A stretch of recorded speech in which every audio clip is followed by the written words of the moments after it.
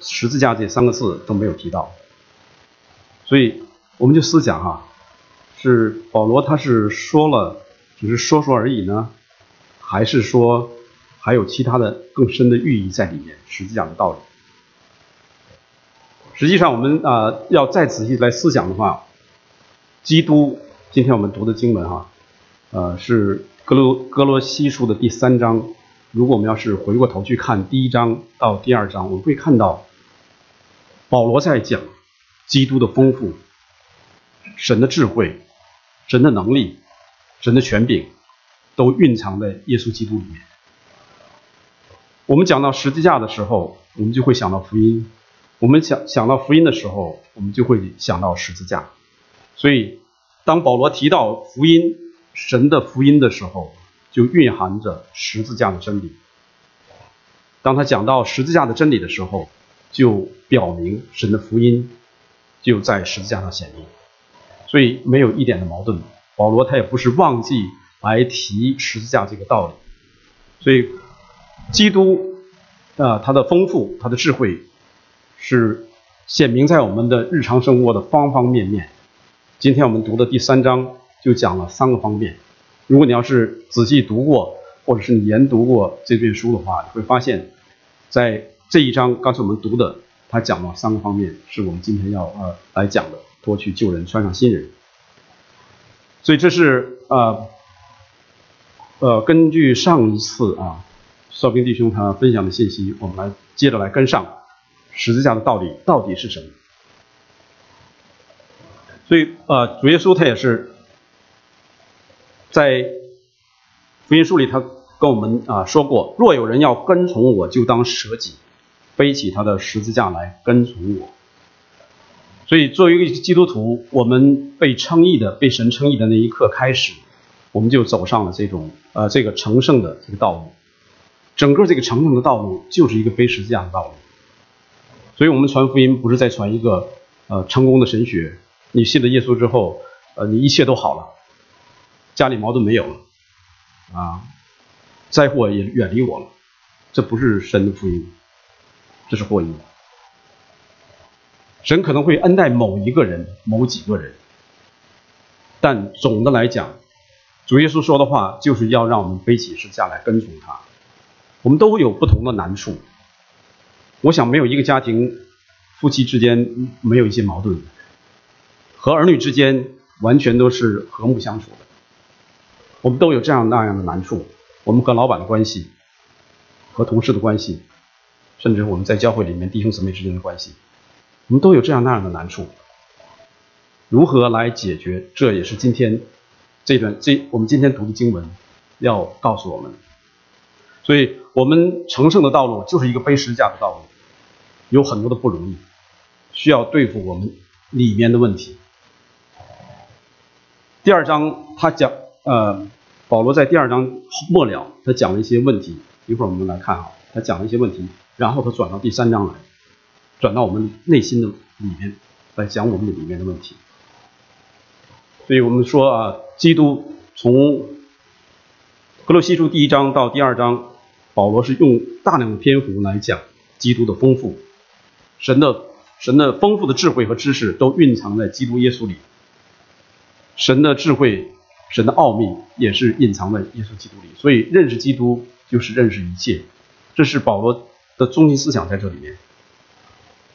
我们来讲一讲哥罗西书在讲一些什么事情年初的时候和大家分享腓立比书，腓立比是要解决教会里的2个姊妹她们矛盾的问题。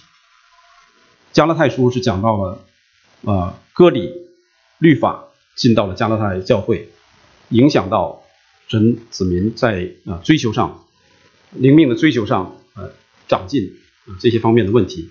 那哥罗西书要解决一个什么问题？保罗写信他不是在监狱里待着很无聊想一想哥罗西那个教会怎么样，我来给他写封信吧。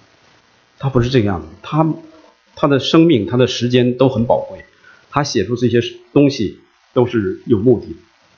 那如果我们要仔细读的话，我们会看到他讲到这个问题的时候，实际上是只用了很少的篇幅。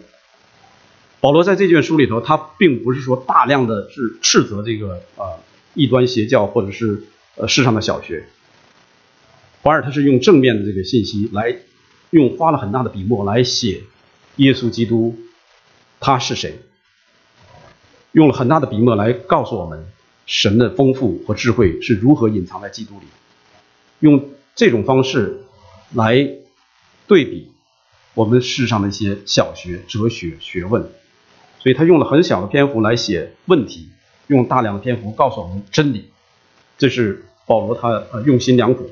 所以我们如果不仔细读的话，以为他是写了一些东西，好像稍微提了一下这个教会的问题而已。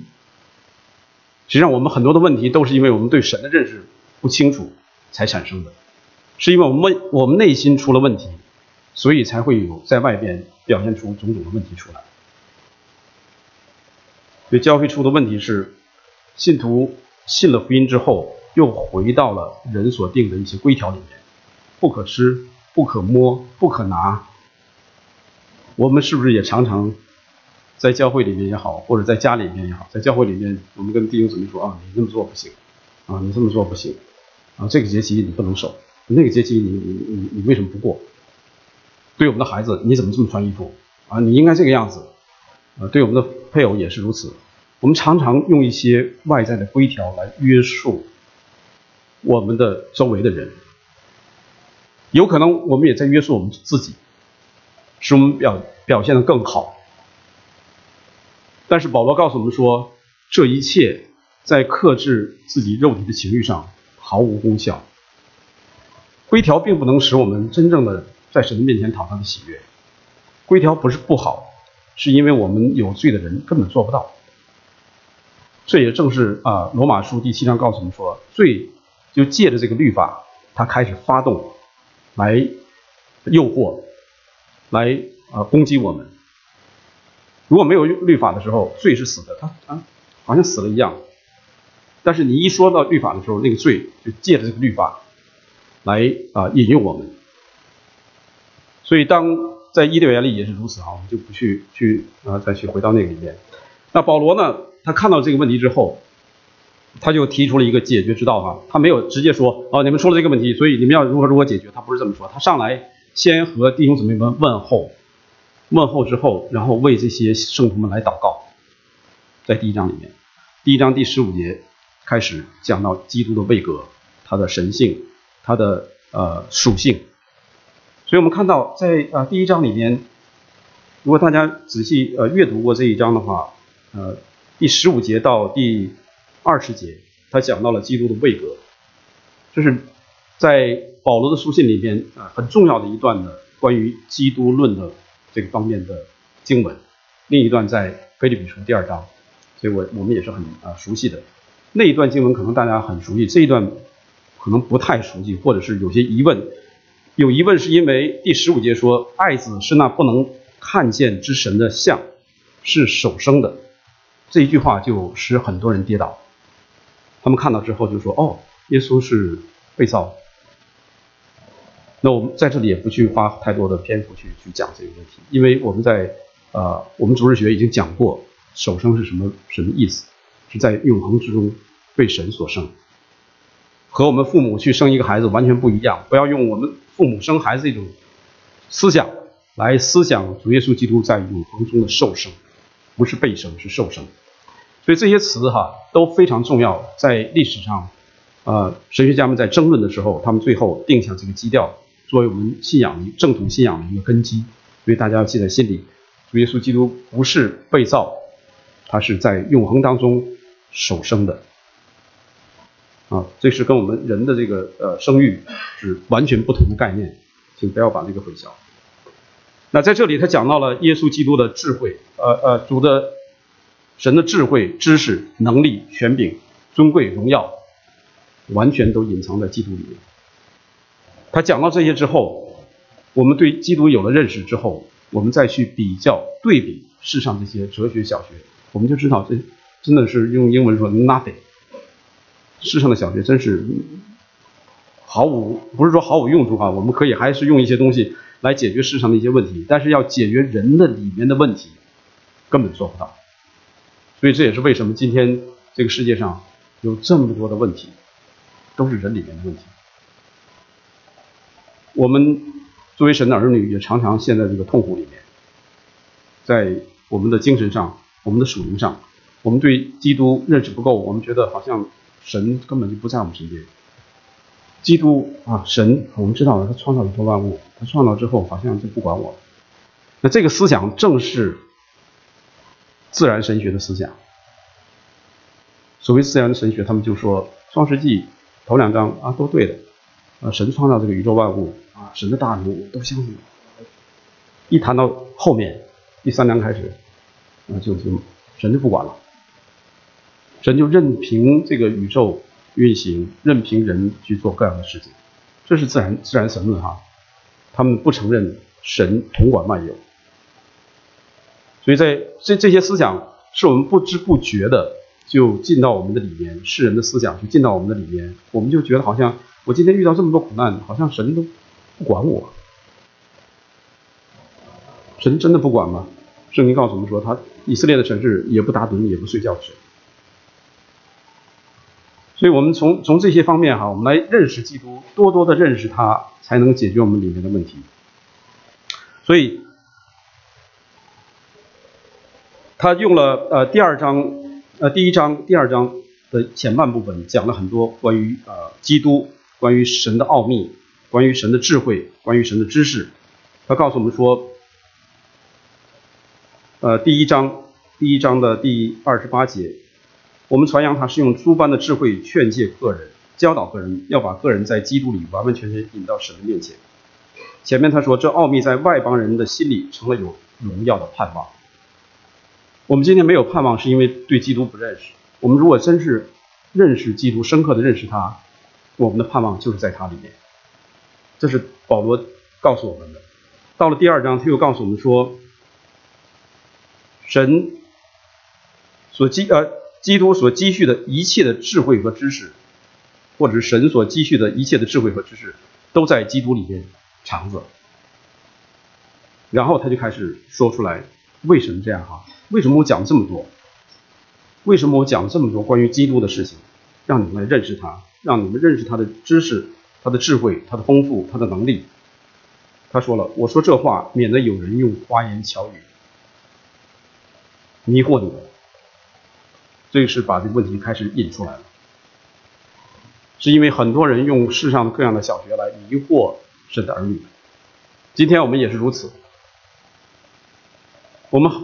我知道哈，在我们当中已经有离开的，他们信了主之后，他们不去来好好的来读圣经，看看神对我们的旨意是什么。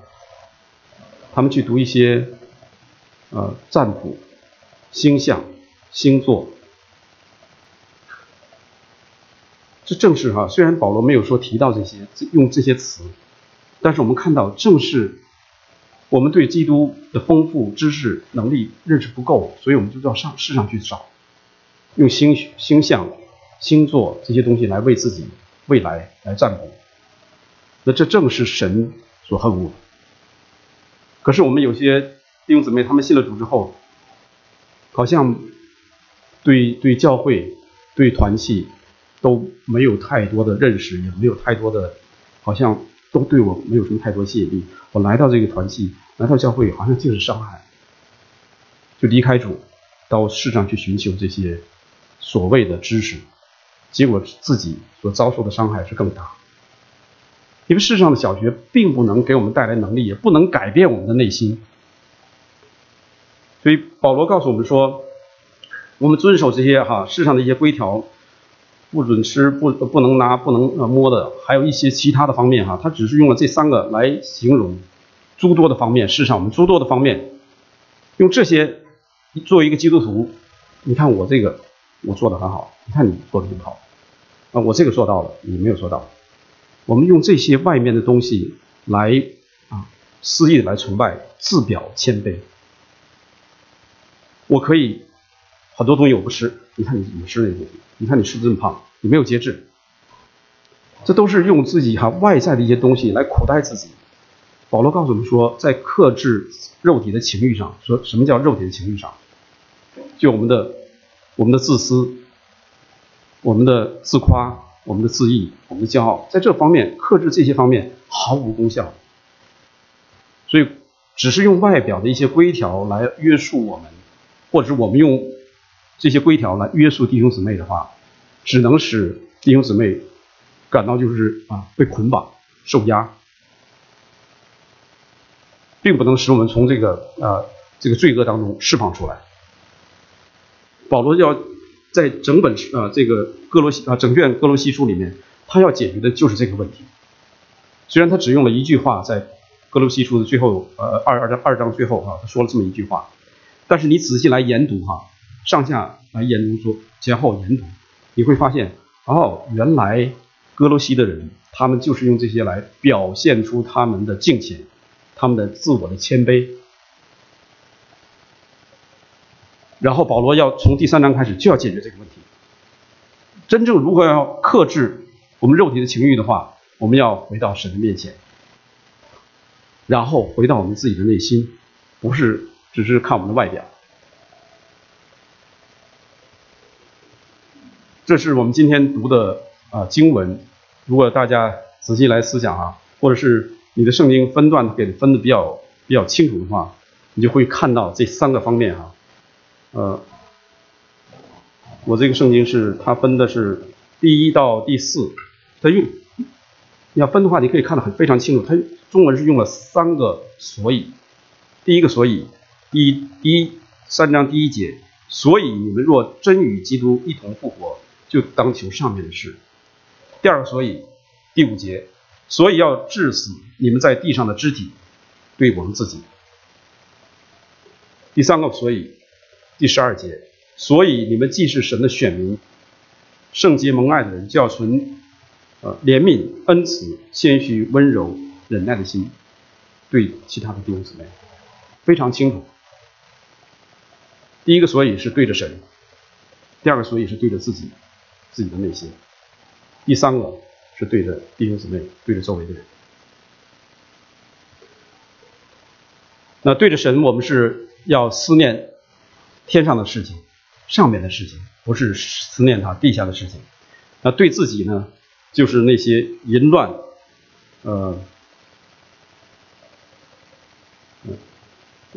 污秽、邪情、恶欲、贪婪，这是对着自己伤害自己的事情。还有保罗又告诉我们说，以及恼恨、愤怒、恶毒、毁谤，并口出污秽的言语，这都是伤害到别人。所以这些罪恶我们看他分得非常的，他没有说这是对着你这个是对着他人。但是我们仔细来看的时候，保罗实际上他的思想是非常的纤细，他的情感非常的细腻。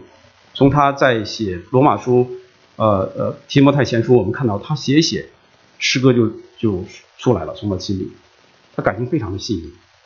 所以他在写这些的时候，他当然有神的圣灵开启他来带领他来写这个圣经。但从另一方面的话，神也是用着一些人的一些思想和情感来把这个神的思想来表述出来。那对人这一方面呢，他就是说告诉我们要存这个怜悯、恩慈、谦虚、温柔、忍耐的心来对待别人。我看看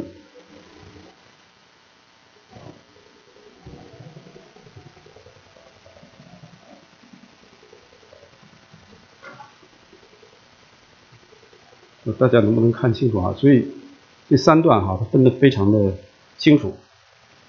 我们稍微看一下就知道，第1节所以，第5节所以，第12节所以。这3个方面讲完之后，他才回到了夫妻之间的关系，我们和老板的关系，主人和仆人的关系。如果他一上来就讲到夫妻之间如何相处，主人和仆人之间如何相处，我们内心还没有解决，内心的问题还没有解决。如果谈到这个外面的和其他人的关系的时候，根本没有办法去相处。所以保罗是要解决我们先跟神的关系，然后我们里面的问题，这样之后才能够去解决我们和其他人的问题。所以保罗这个逻辑他的条理是非常清晰的。虽然是在监狱当中，他在捆锁之中，他写的这封书信，但是神的灵是感动他，把这些真理告诉我们。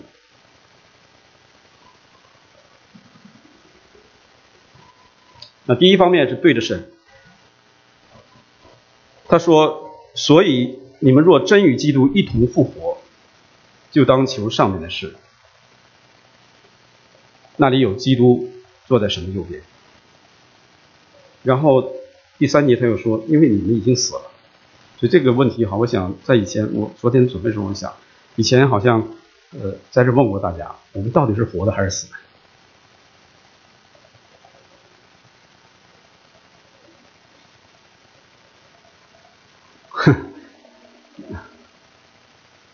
死去活来，哎呦，是对的，死去活来是对的。还有我们到底是活的还是死的？我们作为基督徒是活的还是死的？啊？活的。那他说你们是死的，你们已经死了。然后还说在第7节说，当你们在这些事上活着的时候，你们到底是活的还是死的？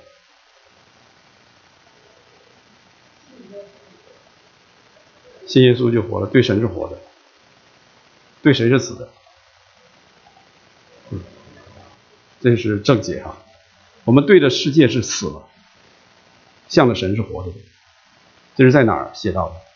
今天有8位的年轻的孩子们，他们要受浸。我提醒这句话，你们说刚才丽丽说那句话是在哪个地方写的？我们一想到受浸，就想到罗马书第6章，对吧？我们受洗，我们进到水里是与基督一同死去，一同埋葬，从水里再出来的时候一同与他复活。那哥罗西这里他也讲到，我们是原来是死的，现在我们若与基督一同复活，所以向着世界我们是死了，向着律法我们是死了，还要向什么死了？向着罪。罗马书第6章讲到向着罪死，所以你们向着罪应该是死的。第7章告诉我们说，你们向着律法应该是死的。加拉太书又告诉我们说，向着这个世界我是死的，向着神我是活的。所以基督徒又是死的又是活的，那是向谁死向谁活，这个我们要搞清楚啊。那不是说我们每次一谈到这些时候都得把前因后果都说一遍，不是的。所以在这件事情上，我昨天也在想到，主耶稣基督他在说在神在人不能，在神凡事都能这句话的时候，你觉得他这句话有问题没有？如果按照我们人的思想，你这句话好像有问题。神不能说谎，神不能做恶事，神不能这样不能那样，神不能的事情很多啊。所以我们作为一个基督徒来讲，我们读神的话，千万不要就是说只拿出这一句话来断定他说的对还是不对。我们对待一个弟兄姊妹也是如此，我们看他相处这么长时间，我们知道他对神的信仰如何，所以他说一句话的时候，可能如果要是按照我们的逻辑一切，主耶稣你说这句话有问题，你这不严密不严谨，神有不能做的事情，那我们这样去想去说的话就出了问题。对待我们弟兄姊妹也是如此，我们听到一个弟兄姊妹说了一些话，如果要是你这个好像不对啊，应该是这样，实际上他那个意思里头已经前后隐含着他是说的就是那个意思。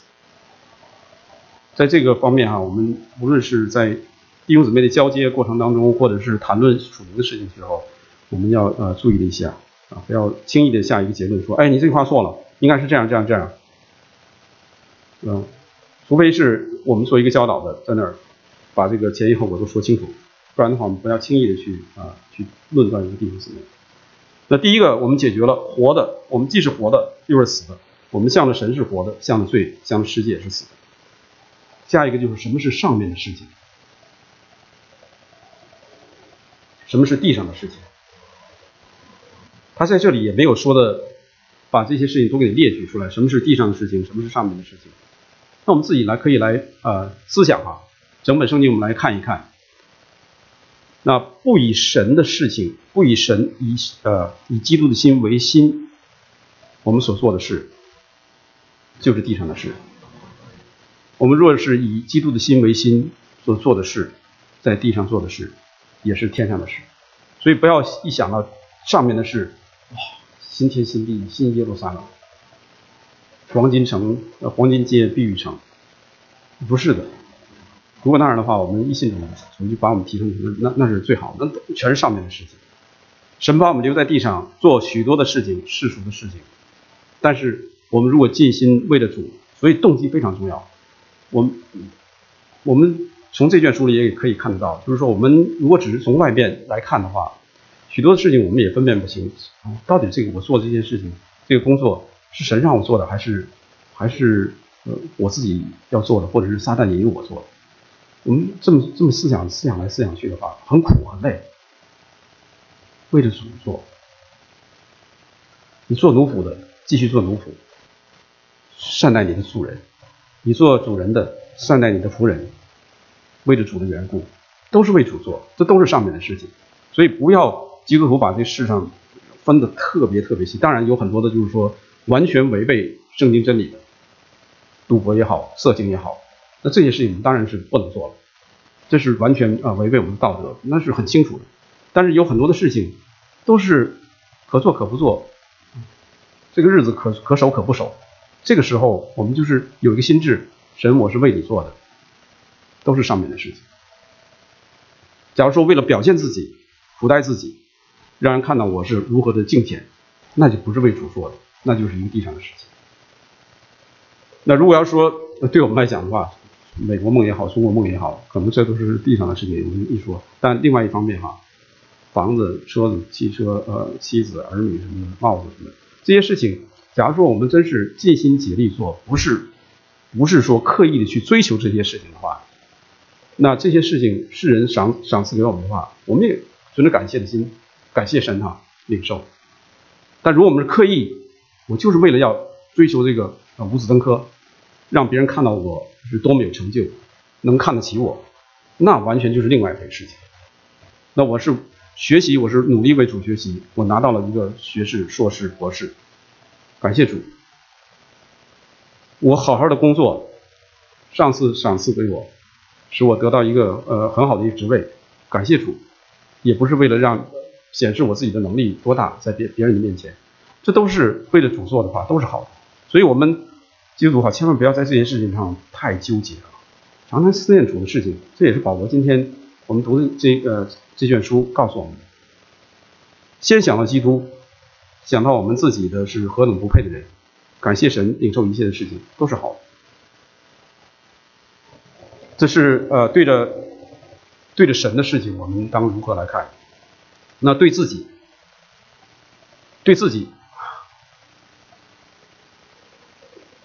他是说要治死你们在地上的肢体。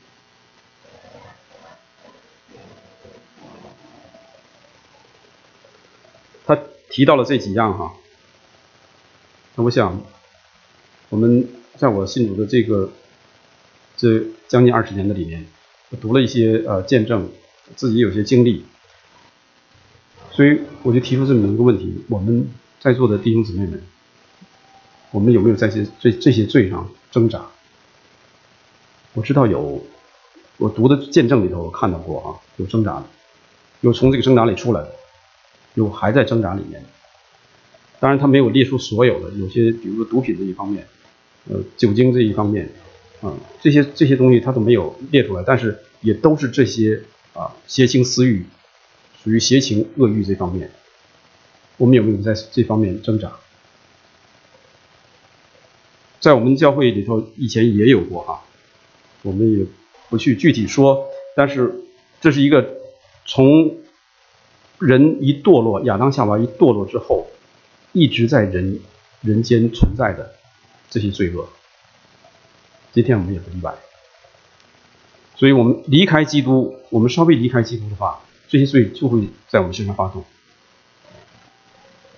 这也是为什么圣经一再告诉我们说，不可停止聚会，不可离开神的教会，不可离开主。那这些我是把这些定义放出来，因为有的时候我们常常读圣经读惯了，淫乱、污秽、邪情、恶欲、贪婪就过去了。那具体它表现在哪些方面？我们把它给列出来之后，大家自己在心里思想：我有没有在这些罪上有份？我有没有在这些罪上挣扎？我如何来靠主来得胜？所以一讲到这些的时候，我们再和第二章第二章的这个后面他讲到这些外边的事情，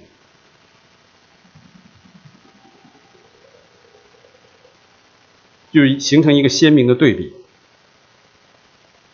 是吧？外边告诉我们什么呢？不可拿、不可尝、不可吃、不可摸，这些规条都是外面的。你让我不摸这个，我可以，我就不摸，一天不摸，10天不摸，1个月不摸，我守住了。然后你们看我怎么样？哎，你真不错，你守住了。我的心里怎么样？谁也不知道。所以光从外表来遵循一些东西也容易也不容易但是有些人他意志坚强的话，他就能守住，但是内心如何，你我都不知道，神知道。那神要解决的不是这些，你摸不摸，守这些规条不守规条。神知道以色列人给了他们10诫，他们根本守不住的，都不用说犹太人后来的600多少条，10条他都守不住。人就是这么软弱，根本守不住的。要解决的就是内心的问题，不是我们外在的问题。他在这里，保罗用了这个脱去用2次。第2段的时候，但你们要弃绝，弃绝实际上跟那个脱去那个字很相像还要还有一个地方是脱去脱去救人和救人的行为，救人和救人的行为两方面一个是内心，救人是指着我们的内心的肉体本性，行为是外在的，外在是由于我们内心罪恶所发出来的行为，所以两方面都要弃绝，都要脱去。然后他告诉我们要穿上新人，他用了几个穿字用了3个，这个中文他用了一个括号来表达在对人的时候，对自己的时候穿上新人，对人的时候要穿上这些怜悯、恩慈、谦虚、温柔、忍耐心，然后还要穿上爱。3个穿，2个脱。那他为什么要用这些词来形容？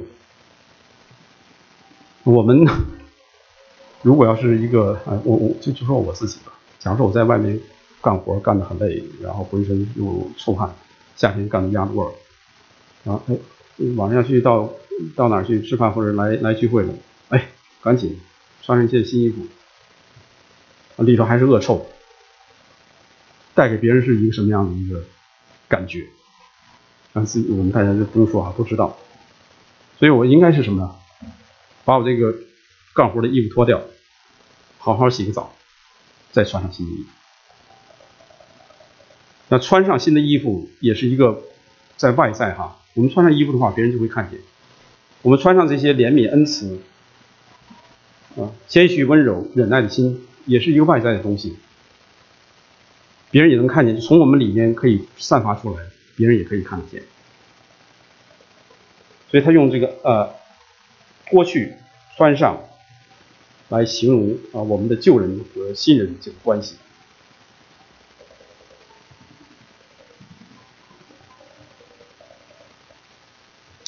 刚才也提到这几样罪淫乱、污秽、邪情、恶欲、贪婪，这些事情我们想一想实际上是都对我们自己有伤害的。如果一个人在一个色情里面，通常伤害是他自己，他行在污秽的里面也是伤害他自己。通常来讲当然也会伤害其他人，但是总的来讲伤害最大的是自己。我们有一些恶念、恶欲的话，别人也不知道，伤害的也是我们自己。贪婪，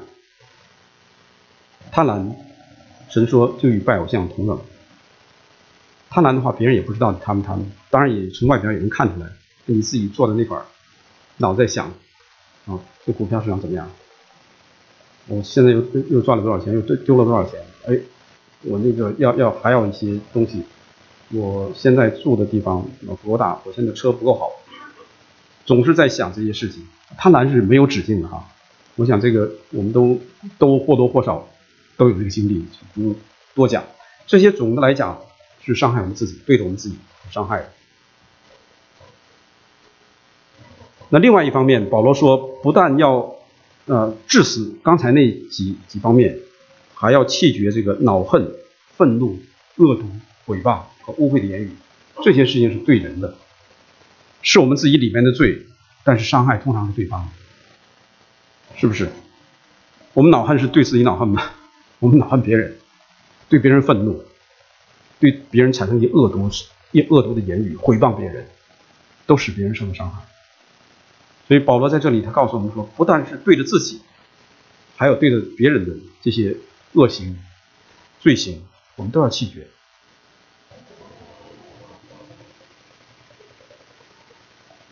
他也告诉我们说，在罗马书告诉我们说，我们陷在哪个罪里，就是哪个罪的奴仆。如果我们在刚才那些所有的罪里的话，无论是哪一个，我们都是他的奴仆，我们摆脱不了。那当然就只有靠神才能摆脱，神圣灵不断的光照我们。所以我们基督徒不是来到教会天天做事要说这个说那忙那个，我们要常常的静下心来，坐在神的面前，自己在家里面来思想，我最近和弟兄姊妹的关系如何？我和我的配偶关系如何？我对孩子为什么对我有这个反应？我们常常来思想这件事情，来省察我们自己，这是圣灵的一个工作在我们的里面。如果我们常常是想这个人又得罪我了，你看他那个德性什么，那我们永远不会看到自己的问题，我们看到永远是别人的问题。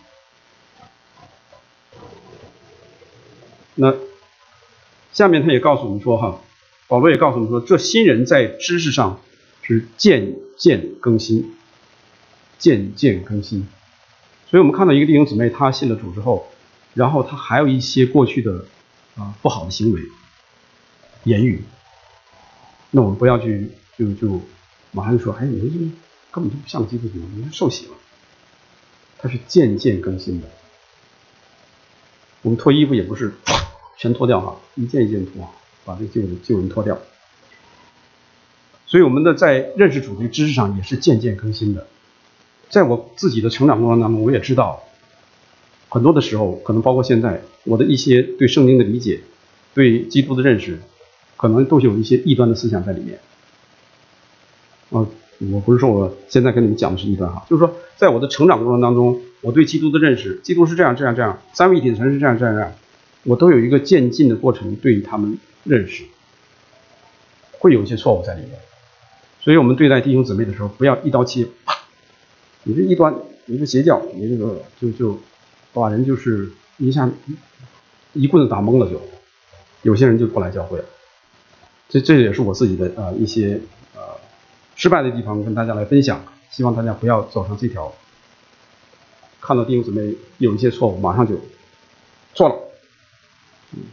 对不起，我可能到今天为止还对一些弟兄姊妹有这种言语，希望你们能谅解。我是在这一方面有体会，所以我在慢慢的改进，也是渐渐的改进，请求弟兄姊妹原谅正如照他的主的形象。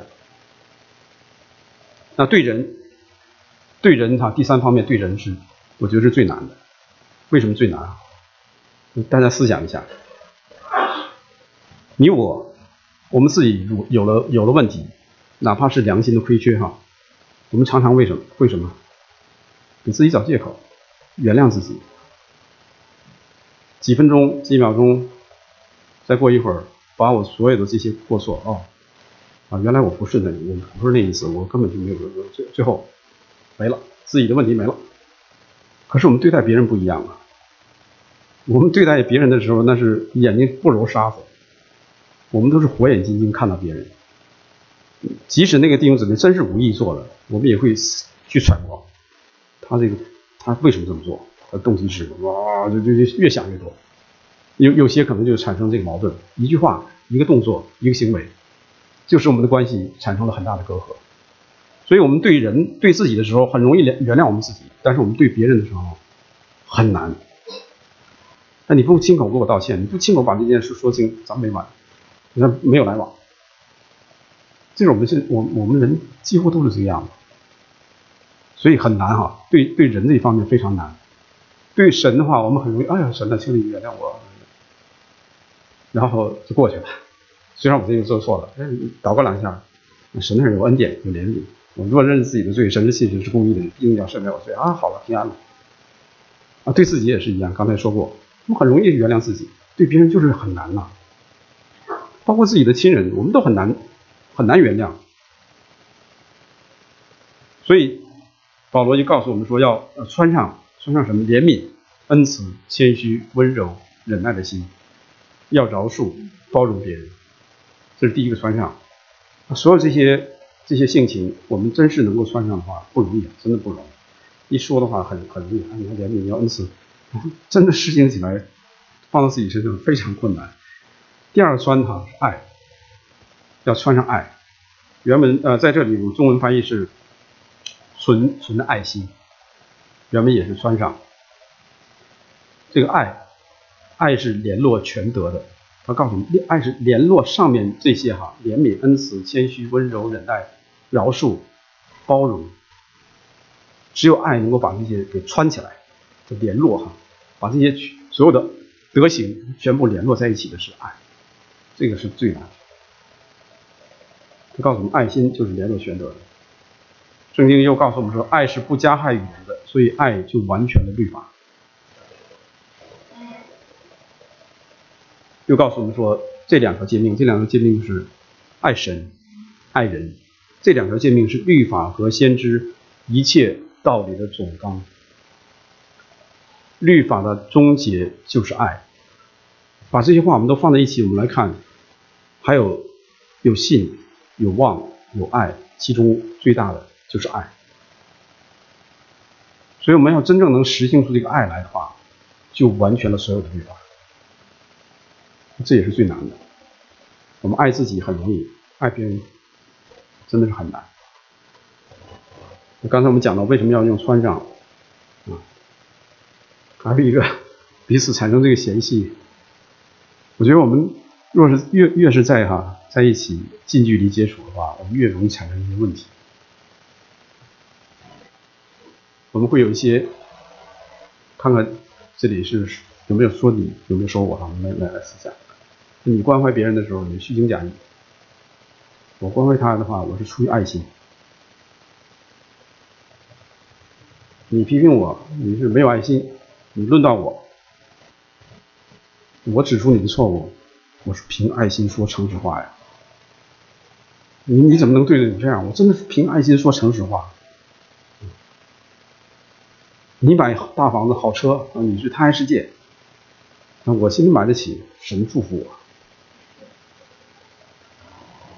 你分享圣经，你看，文士法利赛人，我圣灵感动我。你长篇祷告，你啰嗦，我祷告1小时，我情辞迫切在神面前祷告，不一而足哈。你要列的话，可以列出很多来。我们一看到别人做这做那，我们都觉得你是这个问题那问题，我们很容易就进入那个判断里面去。一说到自己，我都是很属灵。所以我们人就是这样，但是好不好？不好。我不知道大家就是说看到这个之后，你觉得是你好还是我好？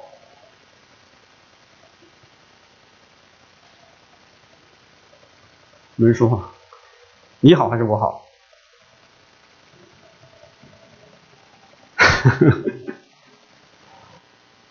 就一个字嘛，谁好？啊？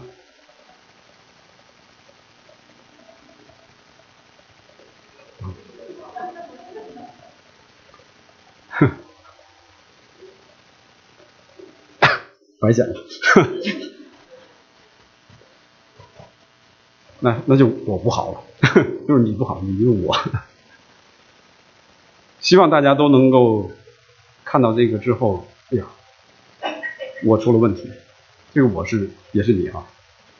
大家都说我不好，那就好。假如我们都说我还不错，那就真是白讲了。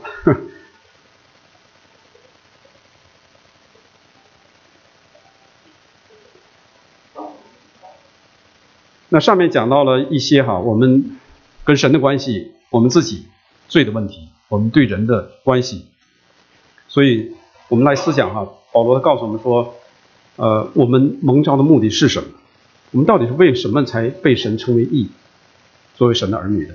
我们蒙召的目的是要告诉我们，爱是联络全德的，又要叫基督的平安在你们心里做主。诗班的弟兄姊妹还记得这首歌是吧？让基督平安在你心做主，还记得吧？我们在这里献过这首诗歌在基督里面，我们是蒙召归为一体，要常常存感谢的心。那另外一方面，爱人如己常常弟兄姊妹提爱人如己，如何来理解这句话？那我也听到一些弟兄姊妹说，要爱人如己，我得先爱自己，我才能去爱别人，才能知道如何去爱别人。如果我都不知道怎么爱我自己的话，我怎么去爱别人呢？所以我要先爱自己。你们觉得对不对？对。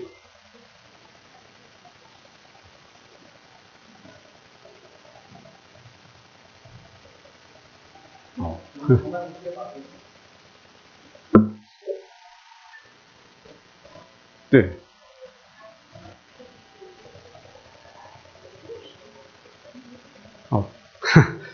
我想这已经反映出来我们有不同的看法实际上我们看一看圣经有没有多次强调我们你要爱自己，有没有？作为我们罪人的话，最会的一点是什么？爱自己。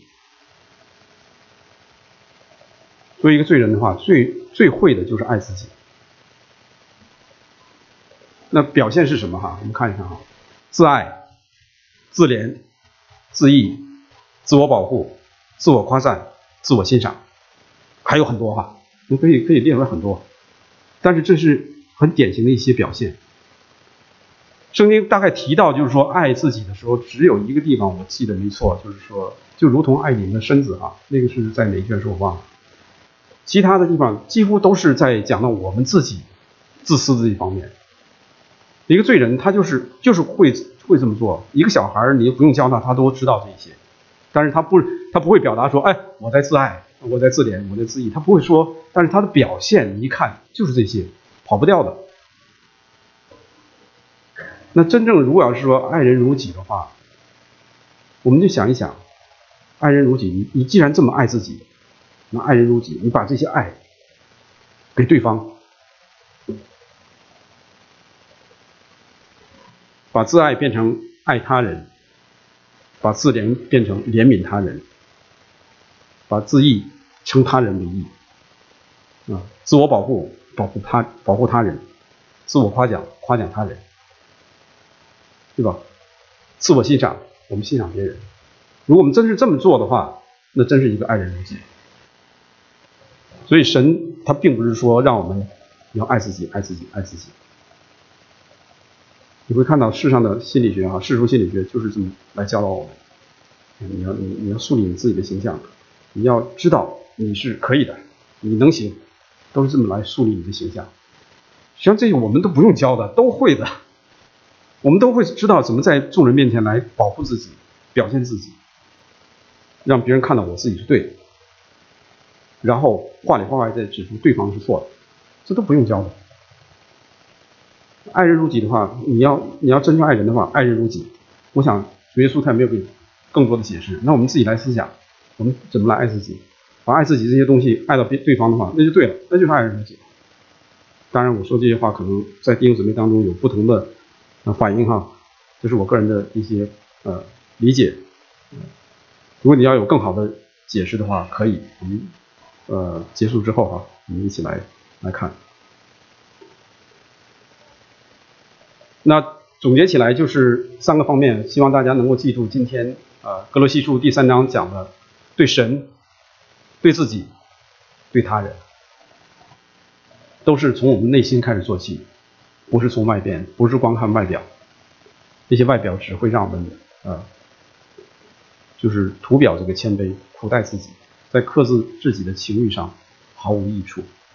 我们把这些话记在心里的话，就知道当怎样行在神的面前。我们一起祷告。